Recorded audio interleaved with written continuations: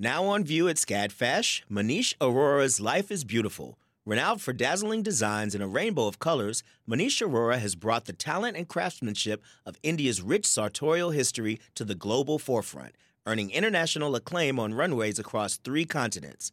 Designing in India since the 1990s, Aurora's glittering garments celebrate extravagant expressions of self through varied materials, techniques, and silhouettes in a triumphant union of Western and Eastern aesthetics adapted to today's multicultural society with a touch of humor. Find out more at scadfash.org.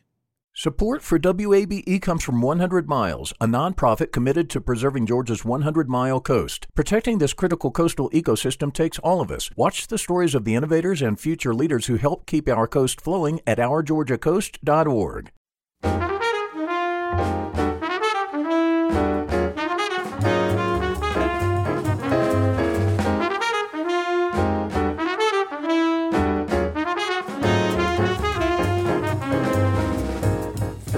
WABE in Atlanta, this is City Lights.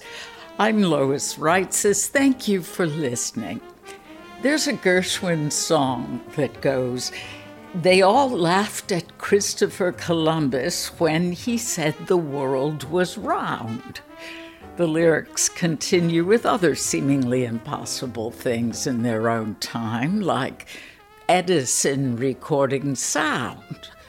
All the examples lead up to the refrain, "Who's got the last laugh now?" Elite news executives and journalists in New York thought Ted Turner was laughable when he began a network that had a radical impact on news and our lives. How did the man who described the news as just one big rerun of bad stuff become the founder of a 24-hour cable news network?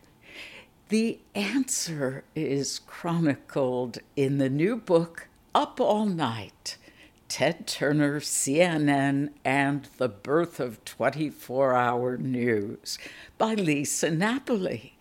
The author joins us now from Los Angeles. Lisa, welcome back to City Lights. Thank you so much for having me. I keep writing books so I can join you again, so thanks. Love it. CNN just celebrated its 40th anniversary. Did you write this book to commemorate that milestone? Yes. Lois, last time I talked to you about Ray Kroc and the making of McDonald's, and after that book came out, a friend of mine from my era at CNN, which was a very short one, called and said, "You know what? The CNN 40th anniversary is coming up, and someone needs to write the book about the founding of it." And that's how it came about, and that's why it just dropped a couple of months ago. Now, Chapter 1 is set in 1949. Why do you begin with the story of the little girl in the well? Well, I started the book at the start of television news, really the start of commercial television, actually. And what I wanted to show was, first of all, what kind of world we were in before TV was omnipresent. It wasn't yet then in 1949. It was rare for a home to have a house, and if one did, people migrated to it from the neighborhood. But I wanted to show this tragic incident of a little girl falling into a well also because in 1987, one of the first major events that put CNN on the public map, so to speak, was a little girl falling into a well. And it's basically showing everything old is new again. A human interest story is a human interest story. What had changed in those years, those nearly 40 years, was the technology. And of course, this vessel that came to be CNN. Yeah, there's certainly a symmetry to the chapters you chronicle, Lisa. No one had ever broadcast live from the scene of a developing story before 1949. And you write that it was the emotional impact of that story that made it compelling television. You include a wealth of historic details about the technology that eventually led to cable news. Please tell us a bit about Klaus Landsberg. He was a formidable character. He's the subject of a book himself. He actually was sort of like a precursor to Ted Turner in his day, although he escaped Nazi Germany, came to the United States, and landed in Los Angeles, where he had this wonderful toy in front of him, which was making one of the very first television stations.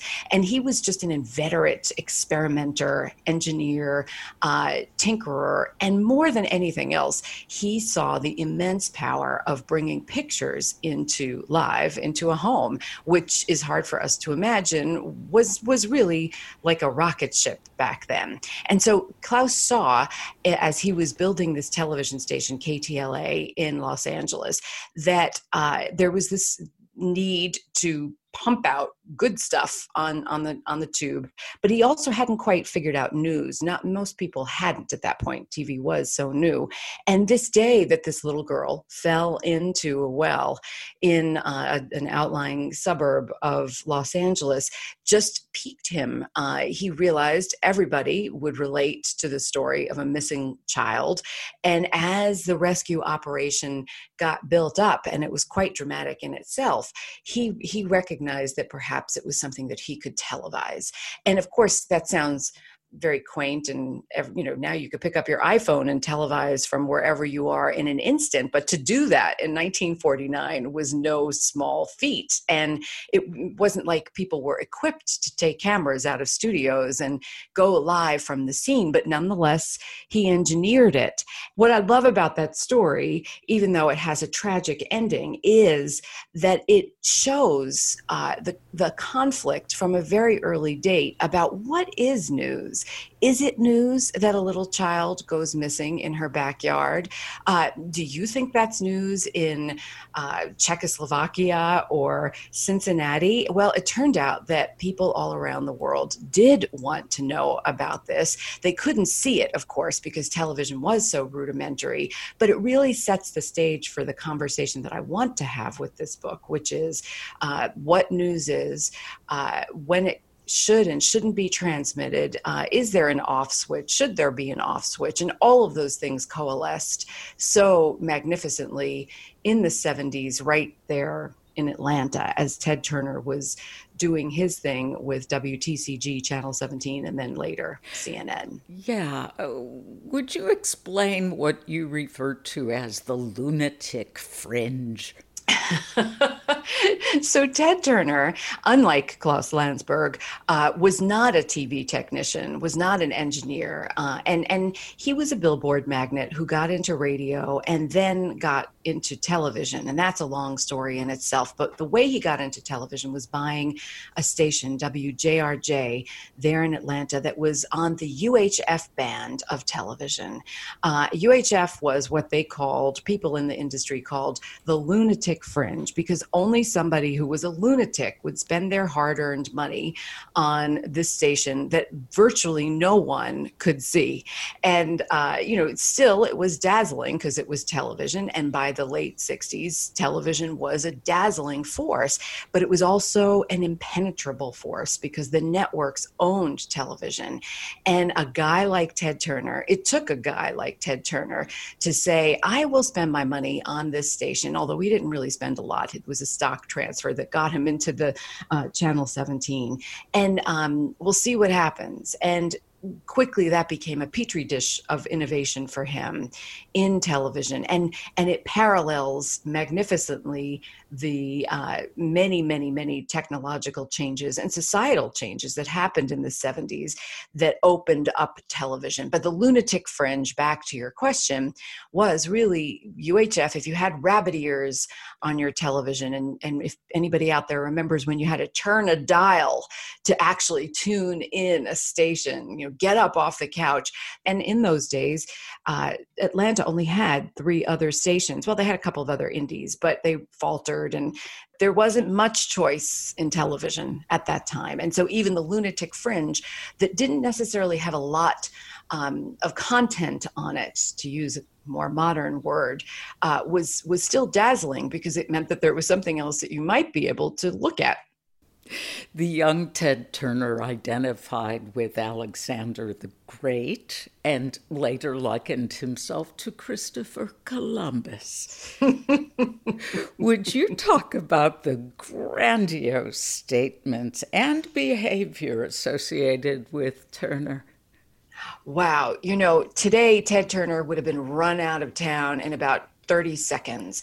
But then, at a different moment in time, he was this swashbuckling, dashing, womanizing yachtsman, award-winning yachtsman. He was serious and good, and just risk taker. He really, Lois, embodies entrepreneur. In business school, I don't have an MBA, but somebody out there who does knows that you talk about somebody who is fearless and believes that they are changing the world, and that was Ted Turner. Even before he started to change the world, he just had this sense of certainty and fearlessness that allowed him to buy this little junky television station and experiment with it to the point where it became something big. I keep saying about Ted Turner, who's in advanced stage and has a form of dementia. He's one of those people, when you look at his life at this moment in time that I write about in the book, and you say, that's how I want to say I've lived when I get older. Maybe not the specifics of how he lived, but he just, no stone unturned and no fear. You write about how masterful Ted could be at creating the illusion of success. In what ways did that serve him well?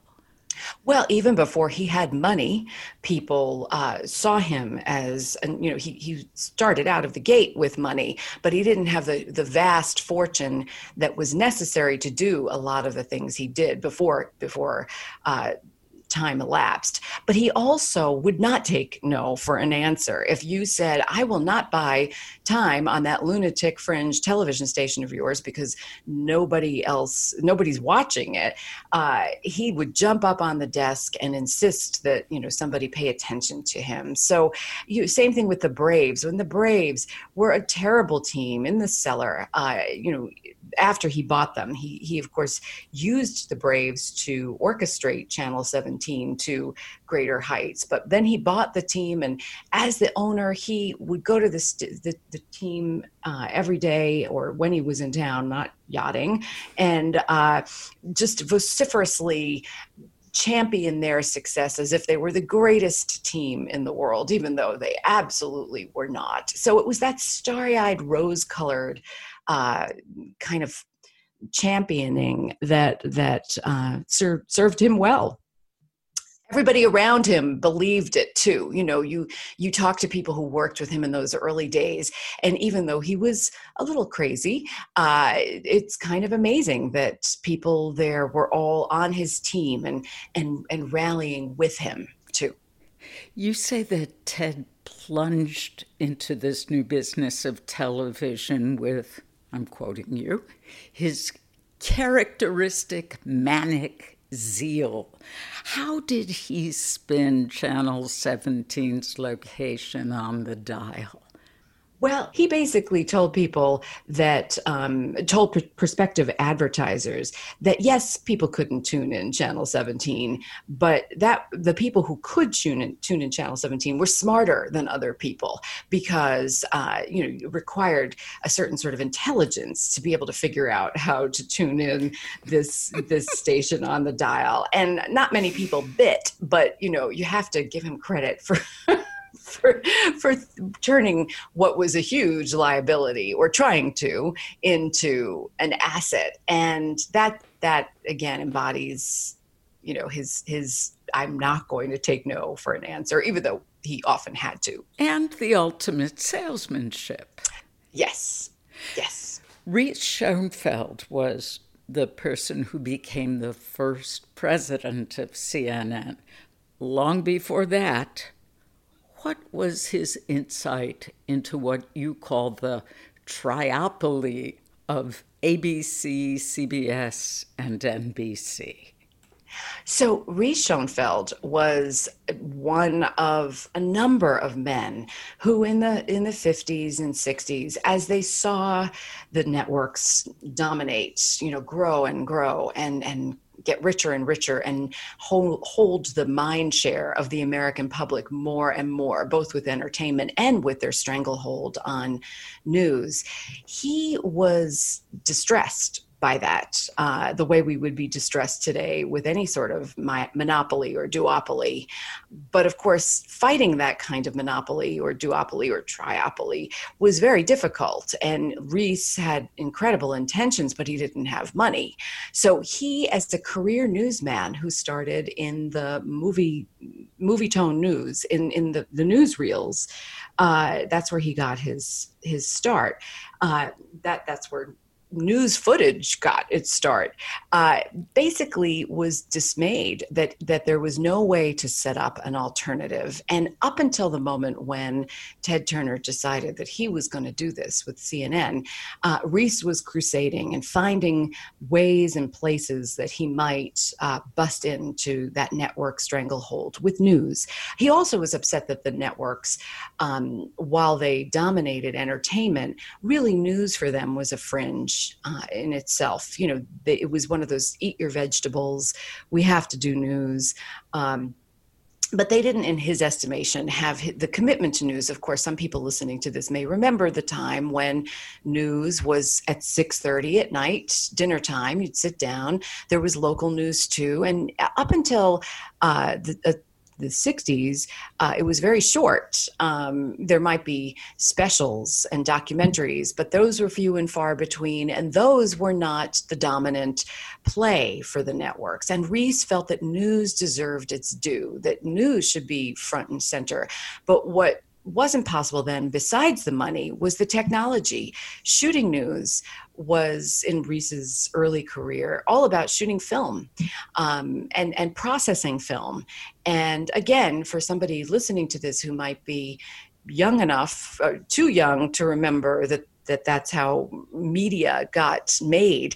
That was a laborious process. Imagine going out and shooting a story on film, breaking news, and then rushing it back to a studio and processing it. And that's how it used to go. So Reese dreamed of a day like the day he took over at CNN, as Ted's chief person in charge of the news, because as you pointed out before, Ted was not the news guy. He was the innovator, the money guy, the guy willing to take the risk, able to take the risk. Reese was the guy who had news running through his veins. Lisa, my eyes widened when I read the part where you cite the futurist Arthur C. Clarke. What did he write as early as 1945? Well, that's the other interesting part of this story. And every time I thought I'd gone back far enough in time, I had to keep going back again, which was why this is such a joy to research. Arthur C. Clarke basically posited this concept of satellites before they were invented.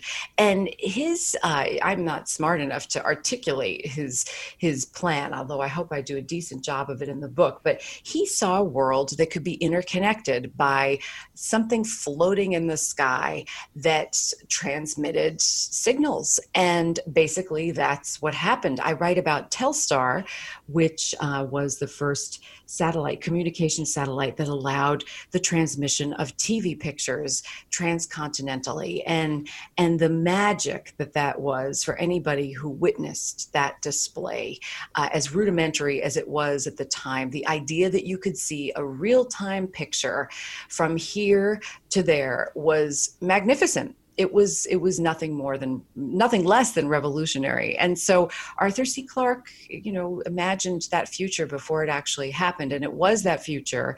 And again, Atlanta is the epicenter of it, with the Scientific Atlanta organization that committed to making the dishes that could make that kind of receiver possible.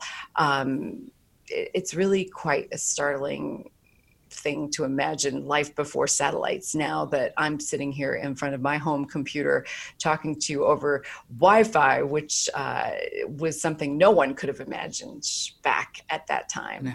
And you emphasize the crucial role of Atlanta in this story, not just as Turner's hometown and the eventual headquarters of CNN, but because of Scientific Atlanta, because of that company.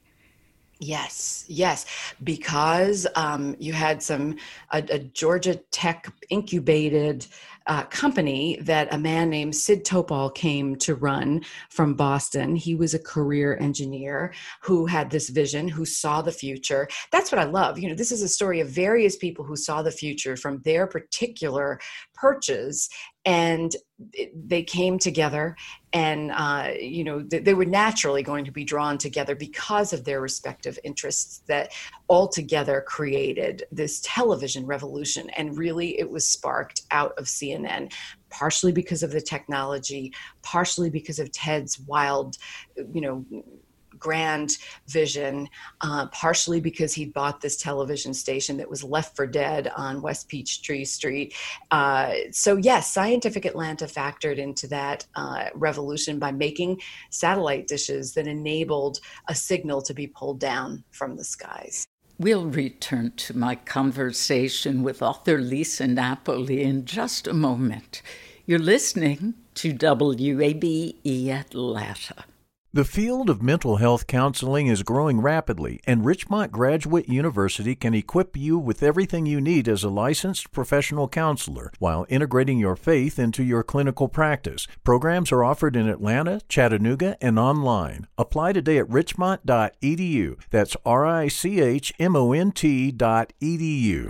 You love free, and at Ameris Bank, so do we. That's why we're proud to offer worry-free, hassle-free Ameris Bank free checking. Manage your money your way with convenient access to digital, mobile, and telephone banking, all with no monthly service fee or minimum balance requirements. At Ameris Bank, we're with you. For more information or to open an account, visit our local bankers in person or online at amerisbank.com/free checking. Other fees such as overdraft fees may apply. Ameris Bank, member FDIC, equal housing lender. This is City Lights on WABE. I'm Lois Reitzes. Thank you for listening. Let's return to my conversation with author Lisa Napoli.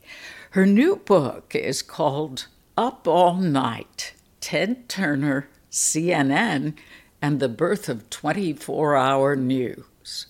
Ted was an insomniac and couldn't understand why TV stations signed off at night. Mm-hmm. What was his solution? What was such a simple and obvious solution, it was kind of amazing that nobody had done it before, but it sort of speaks to our always-on culture. Some of us remember when stores were closed on Sunday and, closed at a certain dinner hour or something. And basically that's what television used to do too. It went off after the late night movie, not to come on again until the morning. And that seemed ludicrous to Ted. That was lost revenue and also lost viewing time.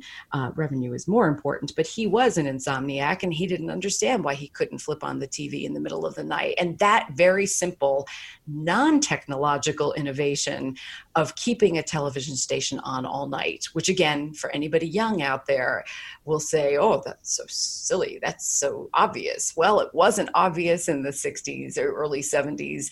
And when Ted did it, he did it, and it changed the world.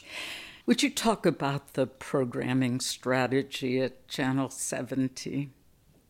Well, and that's back to your, discussing Lunatic Fringe. One of the reasons the Lunatic Fringe was lunatic was because it wasn't attached to a network. It had a scramble for TV programming. And it wasn't a time when we could make videos or films easily on our phones. Buying programming was no easy feat. It was a very complex system, and there wasn't much to buy. And so buying old films or licensing sports was something that was previously the domain of the networks. And now all of a sudden Ted came in and started buying up content. Again, I hate that word, but that's a modern word. He started buying up old films that had been sort of in an old dusty vault, and old off-network television shows, and he stole the Braves from WSB, and on to fill the time on this television channel. But the most innovative thing that happened was because of his crew.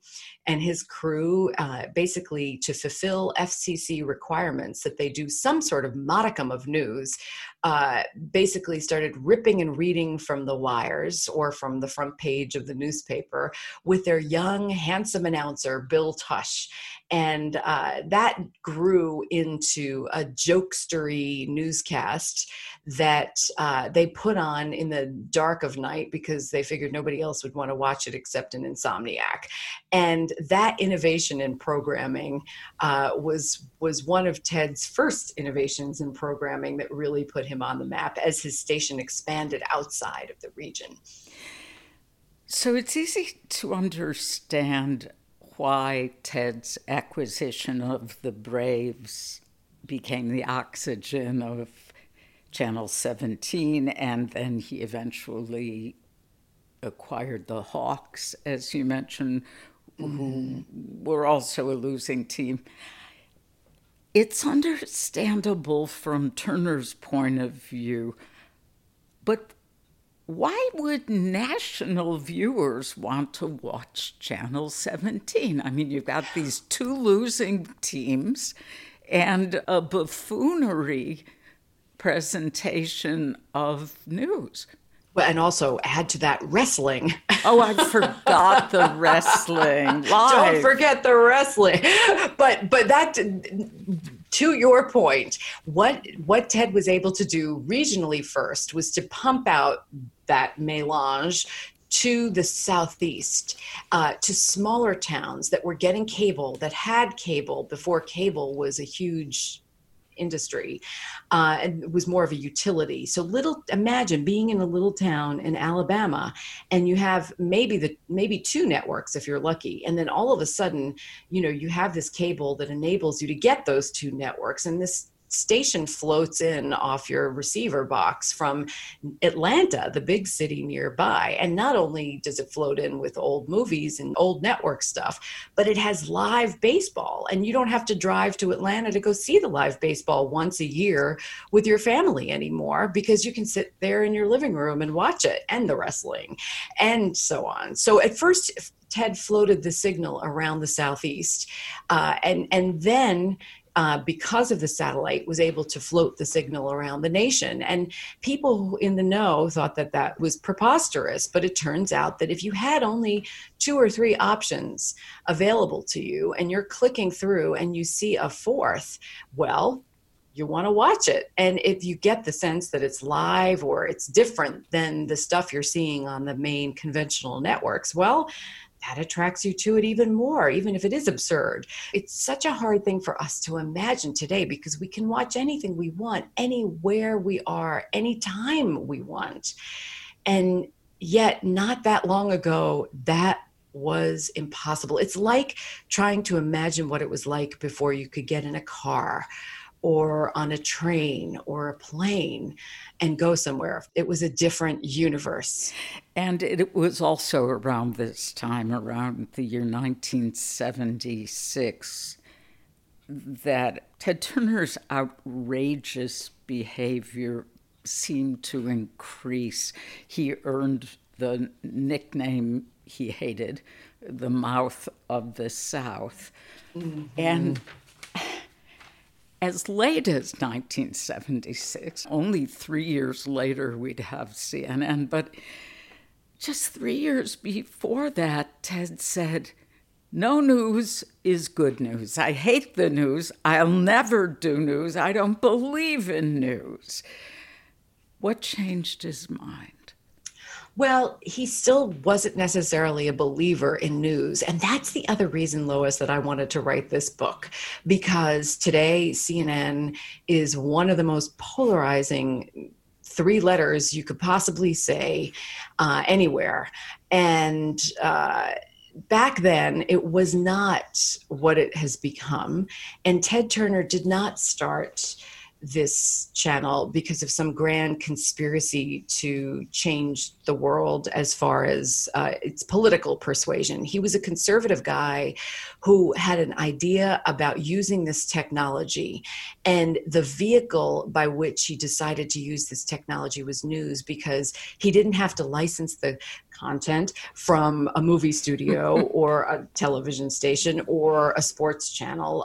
He had sports on his channel 17, and he didn't want to co-opt that. So that news seemed to be the only thing left to use as a proof of concept, if you will, about this idea of pumping up a television signal to the sky and showering it down across the United States. So it was not informed by any desire. He was not married to Jane Fonda.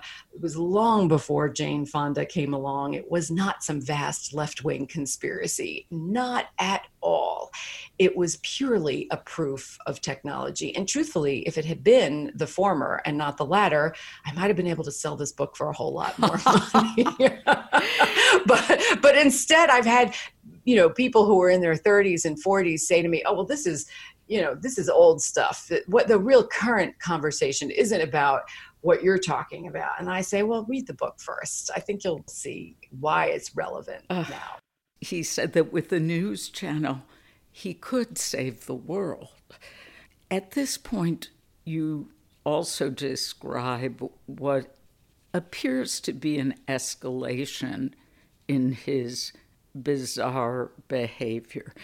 And Lisa, I have to commend you for not psychoanalyzing him, but taking a very serious journalist's approach to this story.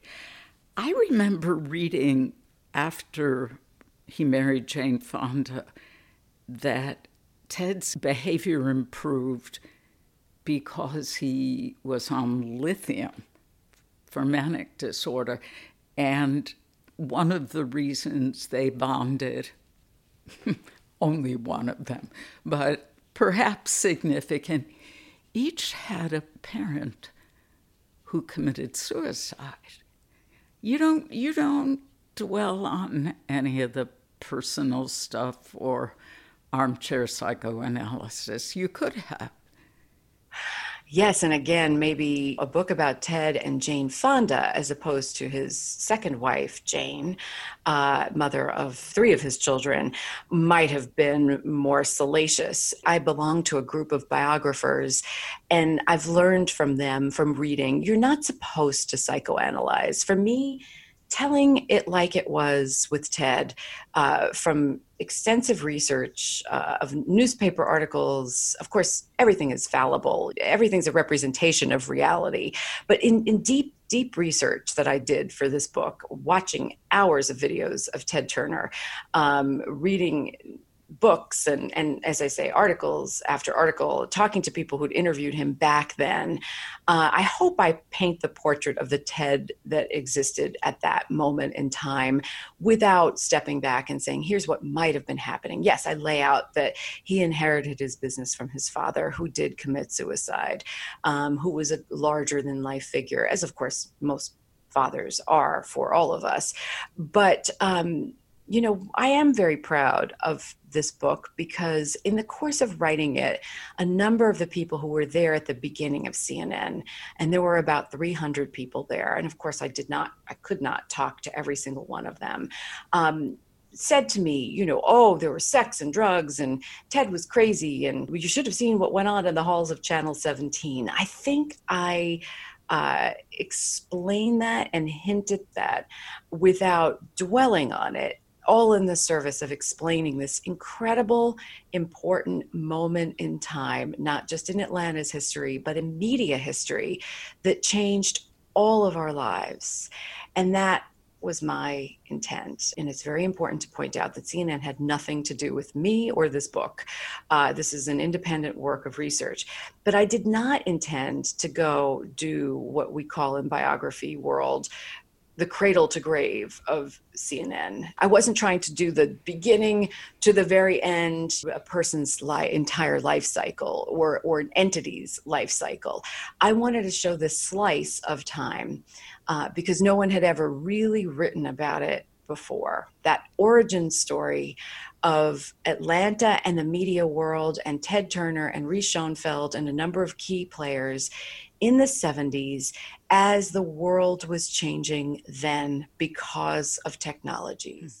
Thanks for listening to City Lights. I'm Lois Reitzes. My guest today is Lisa Napoli. Her new book is Up All Night, Ted Turner, CNN, and the Birth of 24-Hour News. Ted had a sense of the world outside Manhattan, and that distinguished him from other media executives. You know, they meaning New York, Washington, laughed at the notion of the world beyond those realms for news. He proved them entirely wrong. Yes. And again, today, if something starts up in a small town or in a quote unquote major media city, which Atlanta, of course, has become. But today, you know, if a kid out of his basement or someplace in some remote area creates a revolution, nobody's really surprised. But then the idea of doing that was incredible and unbelievable to the media establishment. And I felt like that was an important story to tell too. You know, we talk a lot about diversity and equity and inclusion now, thank goodness. But back then, CNN was doing that, maybe not in the way that it looks today, but they were hiring young people out of school, hiring African-American anchor women. Okay, yes, they were hiring them because they were cheaper, but all the people they were hiring was because they were cheaper. They stole an African-American anchor from the networks, Bernard Shaw, who went on to become the front piece of the network for a long time, an incredibly respected journalist. It wasn't all courage. Part of it was skirting union rules to locate in Atlanta as opposed to in a classic media center. They were able to do things differently that they couldn't have done had they been hidebound by union rules up in New York. And of course, that was what had kept other people from starting a 24-hour news network at that point, because the money, the finances just couldn't work. So it all really was a perfect storm at a moment in time that will never, ever come again. And I think that's why I love writing and reading history. Well, it was such an extraordinary moment. And for all of his frugality, dare I say, unbelievably cheap that he was, Ted understood that he needed top-name talent for CNN to be taken seriously. Did he really say, "Who's Dan Rather"? That's what I was told. That's how much he didn't follow the news. He knew Walter Cronkite because he was a yachtsman, but he had a selective sort of knowledge. You know, he knew everything there was to know about boats, but he was just not a news consumer. Yeah, and yet he was willing to bring on Daniel Schorr. Well, but he didn't even know who Daniel Schorr was.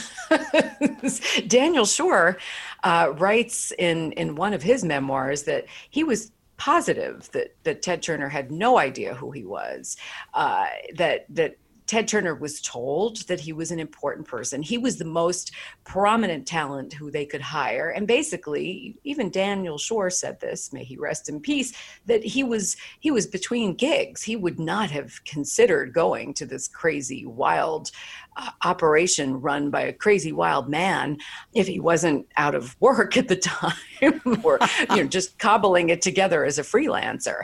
But yeah, Daniel Schorr had this storied past with CBS, had basically been run out of the network.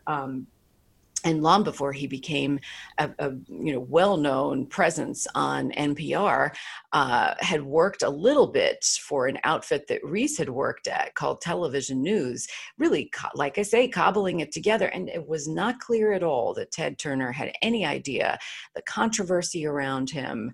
And certainly they went on at one point, Tom Snyder's Tomorrow Show. And it's actually fabulous to listen to it, to watch it, because you couldn't have two men who were more different sitting next to each other. This, intellectual Eastern Jewish man who was so representative of the media establishment, even though he was angry with it at the time, sitting next to this Southern conservative man, yachtsman, crazy baseball owner. And all of a sudden they needed each other, and there they were in business together. And I love the story that I tell in the book, I won't tell it here, about how they first meet and sign on with one another. It was totally a marriage of necessity, as Daniel Schorr called it. Please tell us about CNN's first broadcast. Well, it took place at 10th and Techwood, at a campus that has expanded greatly and was a Left for Dead country club that had been retrofit in under a year so that it could be ready for June 1st, 1980. And there was a gala party on the front lawn by the fountain that had not very long before been infested with the bodies of dead rats, because that's how Left for Dead that country club had been. And basically the gala occurred outside, and inside a bunch of people were running around maniacally hoping that they could get it together to go on the air at 6 p.m. And they did. They had no choice, of course. The show always goes on, or should go on. Doesn't always, it's true. But they flipped the switch, and all of a sudden they were off to the races. And it was absolutely devoid of fanfare. It was what we would call in the web business a soft launch. On went Dave Walker and Lois Hart, the first anchors, a married team who'd come from elsewhere to Atlanta to work for the channel, took a risk. And basically there was news, and the news didn't stop till today. But it was nothing grand, and it really did just look like a newscast of any other, except that it did have the flourish of photographs, video of the satellites in the backyard, which really were the rocket fuel, if you will, that allowed CNN to even be imagined. Not long after that, about a year later, Bernard Shaw demonstrated the ultimate importance of accuracy in reporting rather than being the first. Please tell us about the coverage of the shootings that took place in March of 1981. So it's really important to remember that even at launch, CNN had fewer than 2 million subscribers, and only 18 million homes in the nation had cable. So not many people could see it. The nation wasn't wired yet.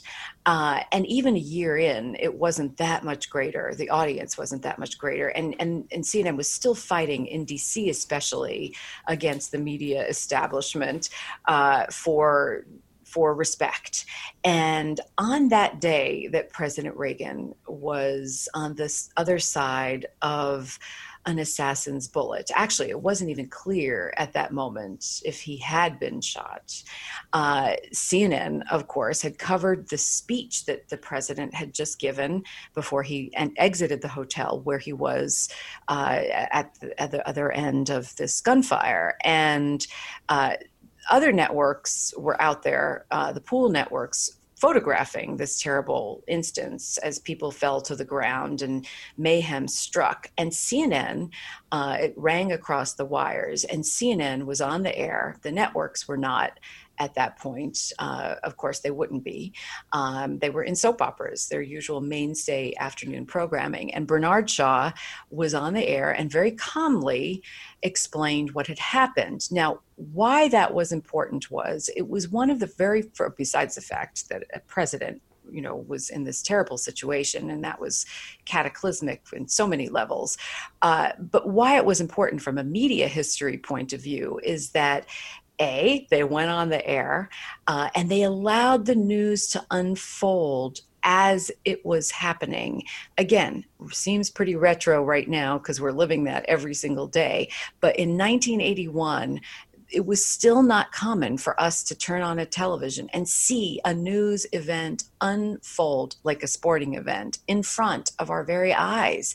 And that's what all of a sudden happened. The other networks went on hastily, and everybody was scrambling to report what had happened. Had he been shot? Had he not been shot? Who had been shot? Who did the shooting? No one knew. And up until that point, what was happening was you would wait till the news occurred in the evening and hear the summary. Maybe there would be an interruption where an anchor said that a big event had occurred, but never did you see an event of that magnitude unfold in the way that you did then. And Bernard Shaw did something that his colleagues at the other networks didn't do, which was be very cautious about revealing, in particular, the information about Press Secretary James Brady, who had been shot. The networks reported that he had died. That was not true. And Bernard Shaw was very, very careful about that. And that day was the day. It didn't erase the animosity of the networks towards CNN, but it was a day that the networks began to see not just the power of 24-hour news, of always-on news, but that CNN wasn't just populated by a bunch of chicken noodle newsers, that there was at its, one of its helms, Bernard Shaw, a completely respected newsman who was sober and somber about not rushing to air with information. Now, of course, today all bets are off and all kinds of things are said that aren't necessarily true. But at that moment in time, there was still this belief about objectivity and factual accuracy that prevailed. And yeah, I love the story of that day, as difficult as it was to watch that video numerous times. And it does, Lois, just to go on for one more second, hearken to 1963 when President Kennedy was shot. Another time, the only other time that television unfolded in that way. Lisa, the chapter titled Duck Hunting with Fidel may be my favorite. How did the unlikely coupling of Fidel Castro and Ted Turner come about? Television. Yeah. But what did they share? What did they share?